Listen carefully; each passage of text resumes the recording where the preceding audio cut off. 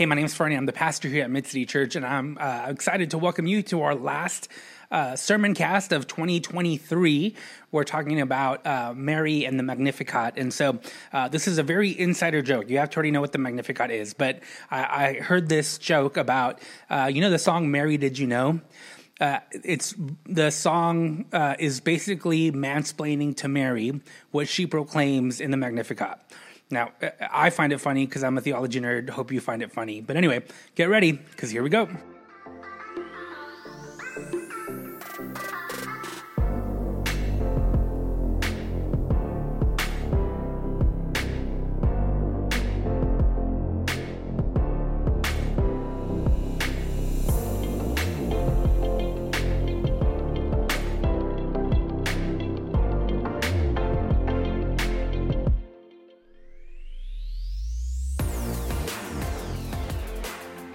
A couple of months ago, we made plans for my parents to come and visit us for Christmas.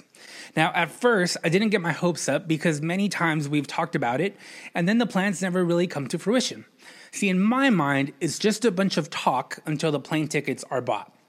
See, it's happened many times that we make all of these plans and arrangements, and we even get our hopes up. But then when we finally try to get the plane tickets, the prices are so astronomical that we end up shrugging our shoulders and we tell ourselves, maybe next year will be different. And of course, they rarely are. Except for this year. About a month ago, my mom found plane tickets for sale, so we bought them. And then we used the same sale to buy my dad tickets so that he could come and meet our daughter Abby. Then my sister let me know that she had booked a hotel room for when they were in town. Now, I'm not going to lie, I got a little giddy once all of these things got put into place because suddenly I knew without a doubt that we would be celebrating Christmas together. See, ever since I got the news that everyone was coming, I started planning and we started cleaning the house and planning things out and buying tickets to events and so much more. Just to hear the news that they were all actually coming was enough to make me move forward as if they were already here with us for the holidays. The proclamation of their plans made me start planning for the future with great joy and anticipation, while also giving me hope until they actually get here. Now, in many ways, this is exactly what the Advent season is about. It's the moment when it is announced to all the world that through Jesus, God's kingdom is coming and everything that goes against that kingdom is about to be turned upside down. Let me explain. Up until this point in Scripture, the Israelites have been living under Roman rule. And while our history books may teach of all the good things that came from Roman rule, and there were plenty of them, for the Israelites, they were living oppressed lives. They were being taxed heavily. They were limited in what they could do. They were governed with strict rules, and they had to live their lives balanced between their allegiance to God and Rome's expected allegiance. On top of this, those in power lived good lives. The rich had access to money, travel, resources, but everyone else was left to make the best of life with what little they had. Life may have been good for some, but others knew that it could get better. And it's in the midst of this life, of this context, that the angel appears to Mary and says, "Do not be afraid, Mary. You have found favor with God. You will conceive and give birth to a son, and you are to call him Jesus. He will be great and will be called the Son of the Most High. The Lord God will give him the throne of his father David, and he will reign over Jacob's descendants forever. His kingdom will never end." Now, on the surface, it may sound like the angel is giving special news, no special news other than the fact that she's going to give birth to a child. But if you dive deeper, you realize that this news that Mary has just received is actually the moment when it is announced to all the world that through this child named Jesus, God's kingdom is coming and everything that goes against that kingdom is about to be turned upside down. Now, eventually the angel leaves Mary, and her reaction was to worship God through a song called the Magnificat. Now, a little bit of background. In the scripture, there are 4 different times when a woman stops and begins to sing. Now, all 4 of these happen right after the Israelites experienced some sort of liberation or freedom from oppression. So, for instance, the first is Miriam in Exodus chapter 15, verses 20 and 21. She sings after the Israelites cross over the Red Sea and the Egyptian army is defeated. The second is Deborah in Judges chapter 5, after their army defeats the Canaanites who had ruled oppressively over them for about 20 years. The third is Hannah in 1 Samuel chapter 2, verses 1 through 10. Hannah breaks out in song after praying for years to be able to conceive a child. She begins to sing after finding out that she will give birth to a child named Samuel. Now, the fourth is Mary. It comes from Luke chapter 1, verses 47 through 55. Mary begins to sing after being told by the angel that she is going to give birth to a child. Now, this one's a little different because in the other three, liberation has already happened. In this one, it's gonna happen. So I want you to listen to what she says. And Mary said, "My soul magnifies the Lord, and my spirit rejoices in God my Savior. For he has looked with favor on the lowly state of his servant. Surely from now on, all generations will call me blessed. For the Mighty One has done great things for me, and holy is his name. Indeed, his mercy is for those who fear him from generation to generation. He has shown strength with his arm. He has scattered the proud in the imagination of their hearts. He has brought down the powerful from their thrones and lifted up the lowly.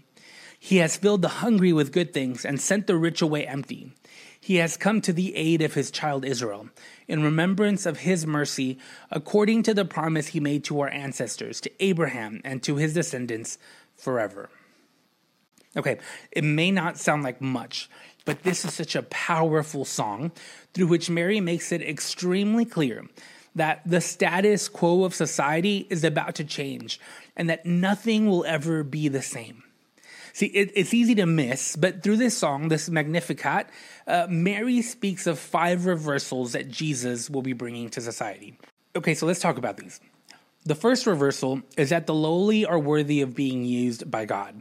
See, at the time, it was the ones with wealth and power that were thought of as being used by God. But now, an unmarried woman living in a poor and military-occupied country is being used by God. So that's the first reversal. The second reversal is that those with arrogant thoughts and proud inclinations will be scattered and humbled. In other words, those who abuse their power will be humbled and will be put in their place. The third reversal is that God will bring down the powerful and raise up those without status or rights. So basically, all these Israelites who have lived under the oppression of Roman officials and so many others will now be raised up.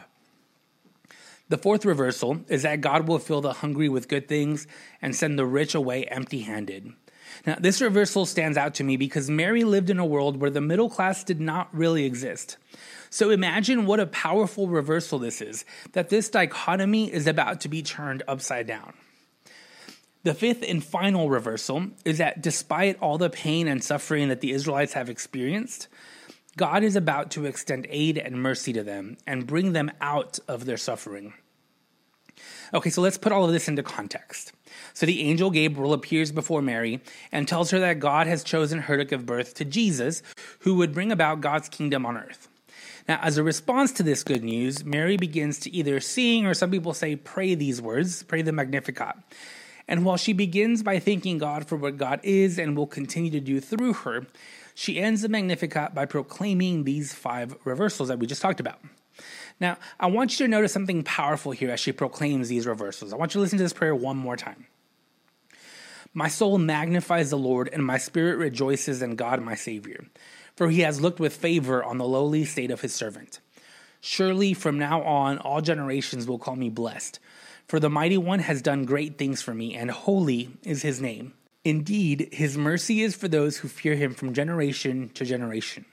He has shown strength with his arm. He has scattered the proud in the imagination of their hearts. He has brought down the powerful from their thrones and lifted up the lowly. He has filled the hungry with good things and sent the rich away empty. He has come to the aid of his child Israel, in remembrance of his mercy, according to the promise he made to our ancestors, to Abraham and to his descendants forever. Now, I don't know if you caught it, but I think that the most powerful thing about this song, about this prayer, this Magnificat, is the tense through which Mary proclaims this good news. See, she doesn't say God will show strength. She says he has shown strength. She doesn't say that God will scatter the proud. She says he has scattered the proud. It doesn't say that he will bring down the powerful. It says he already has. It doesn't say that he's going to fill the hungry. It says he has. It doesn't even say that God will come to Israel's aid. It says he has come to aid Israel in its suffering. I want you to notice that before this child is even born, she is already proclaiming that the good news has come. She trusts the good news so much that even though this hasn't happened yet, she is already living as if it has. In 2013, the San Antonio Spurs were playing Game 6 of the NBA Finals against LeBron James and the Miami Heat. Now, I know I just took a wide left turn, but just go with me. It all connects. Now, you have to understand that I am a big San Antonio Spurs fan. I always have been, and I always will be. So here's what happened in that finals. So Game 6, the Spurs are ahead in the series 3-2. And all they need to do is win one out of the next 2 games to be the NBA champions that year. Well, late in the fourth quarter of Game 6, the Spurs are up by 3, and it seems to everyone like they're about to win it all. In fact, the trophy was even brought out towards the sideline because that is how convinced everyone was that the Spurs were about to win. All the Spurs had to do was catch a rebound or steal the ball, and the game was over, and they'd be champions. Well, with 10 seconds left, LeBron James shoots a 3-pointer to tie the game. He misses, and all the Spurs players attack the basket to get the rebound and secure their win. But the ball took a weird bounce on the rim, and Chris Bosh, their center, tipped the ball out to the corner where Ray Allen was standing. He took a last-second 3-pointer with less than 6 seconds left on the clock. And much to everyone's surprise, especially Spurs fans, much to everyone's surprise, he made it, and he sent the game into overtime. Now, from that point forward, the Spurs just fell apart. They lost that game in overtime and eventually lost Game 7, and Miami ended up being the champions that year. It was a big travesty for us Spurs fans. Now, let me explain why I share this story. It's probably true, but I don't know for sure. But legend goes that Spurs coach Greg Popovich replayed the game for the team as the preseason began. And then once the game was over, he looked at them and said, "Let's get to work." That whole year, that whole season, it was clear to see that this Spurs team was determined and focused. And even though there was still a lot of basketball left to be played, Spurs fans, like myself, had no doubt in their mind that the Spurs were going to make it back to the NBA Finals and avenge their loss to the Heat. And sure enough, they did. In 2014, the Spurs became champions after defeating the Miami Heat 4-1, and all 4 of those wins were blowout wins. See, sometimes we believe something to be so true that we begin to live as if it has already happened. For me personally, the entire 2014 season, I lived knowing that even though it hadn't happened yet, we would be champions, that there was nothing that was going to stop us from winning the title that year. And the reality is that it's not just in sports. So when I was in grad school, I talked about what I would be doing after seminary as if I had already graduated. In my mind, I had zero doubt that I would graduate. So graduation wasn't even an obstacle, right? So I lived as if I've already finished seminary. Let me give you one more example. For those of you who know what others have gotten you for Christmas, but you're not allowed to open it until Christmas, you are already living as if you already have that gift, even though you don't technically have it yet. You beginning to understand this? See, sometimes we know something to be so true that we begin to live our lives as if it has already happened, even though it hasn't. And that's exactly what Mary is doing through this song. The good news of the angel is so powerful to her that even before the baby is born, she is already proclaiming good news for those who need it most. She is so convinced about this good news that before the lowly are brought up, she chooses to live as if it has already happened. She is so convinced about this good news that before the arrogant and the proud are humbled, she chooses to live as if it has already happened. She is so convinced about this good news that before the powerful are brought down, she chooses to live as if it has already happened. She is so convinced about this good news that before the hungry are filled, she chooses to live as if it has already happened. She is so convinced about this good news that even though the Israelites are still experiencing pain and suffering and oppression, she chooses to live as if it has already happened. See, the good news is so powerful that even though the good news hasn't come to full fruition yet, she chooses to live as if it already has.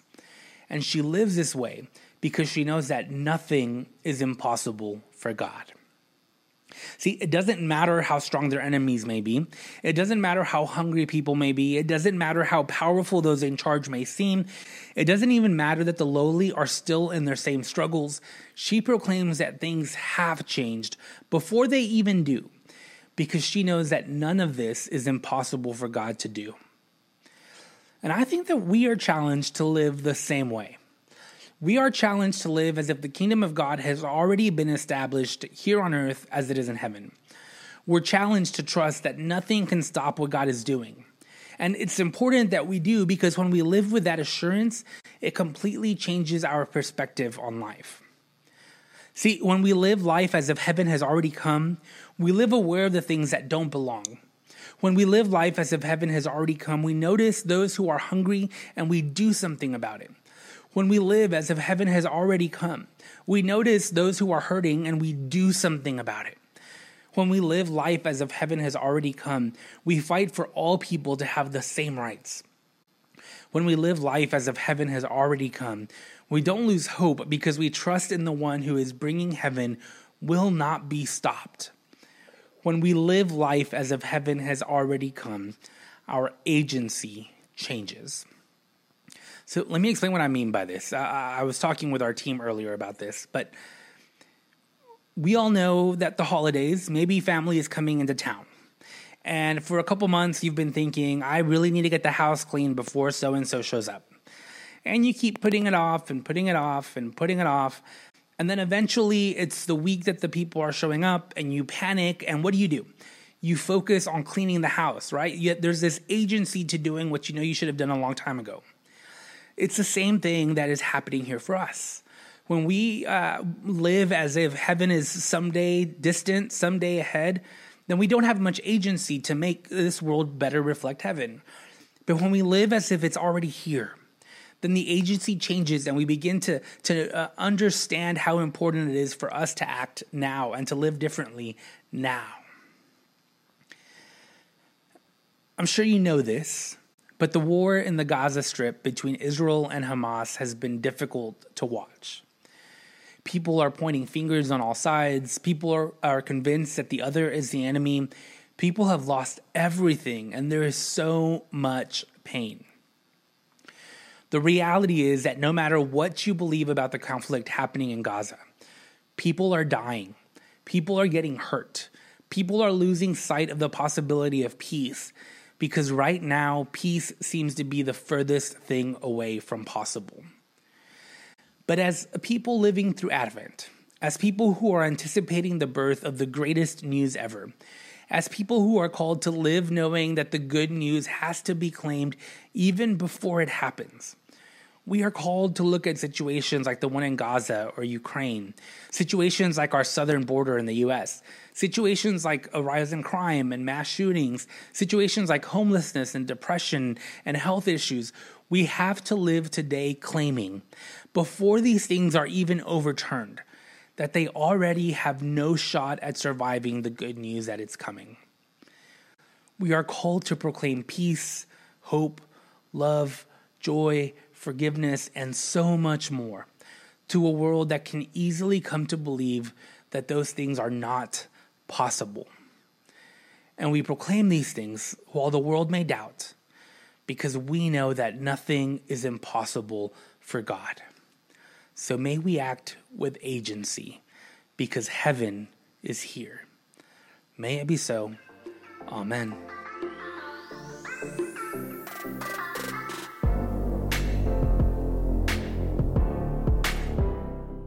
I hope you enjoyed this episode of the Mid-City Church Sermoncast. If you would like to dive deeper into today's topic, visit midcity.church/sermoncast to find a home sheet that goes along with this message. On the home sheet, you will find scriptures, questions to wrestle with, and a challenge that goes along with this sermon cast. If this has been a helpful resource to help you grow in your faith, we want to invite you to support our ministry here at Mid-City Church by giving today. To give, text the word GIVE, G-I-V-E, to the number 225-307-0662. Thanks, and see you next week.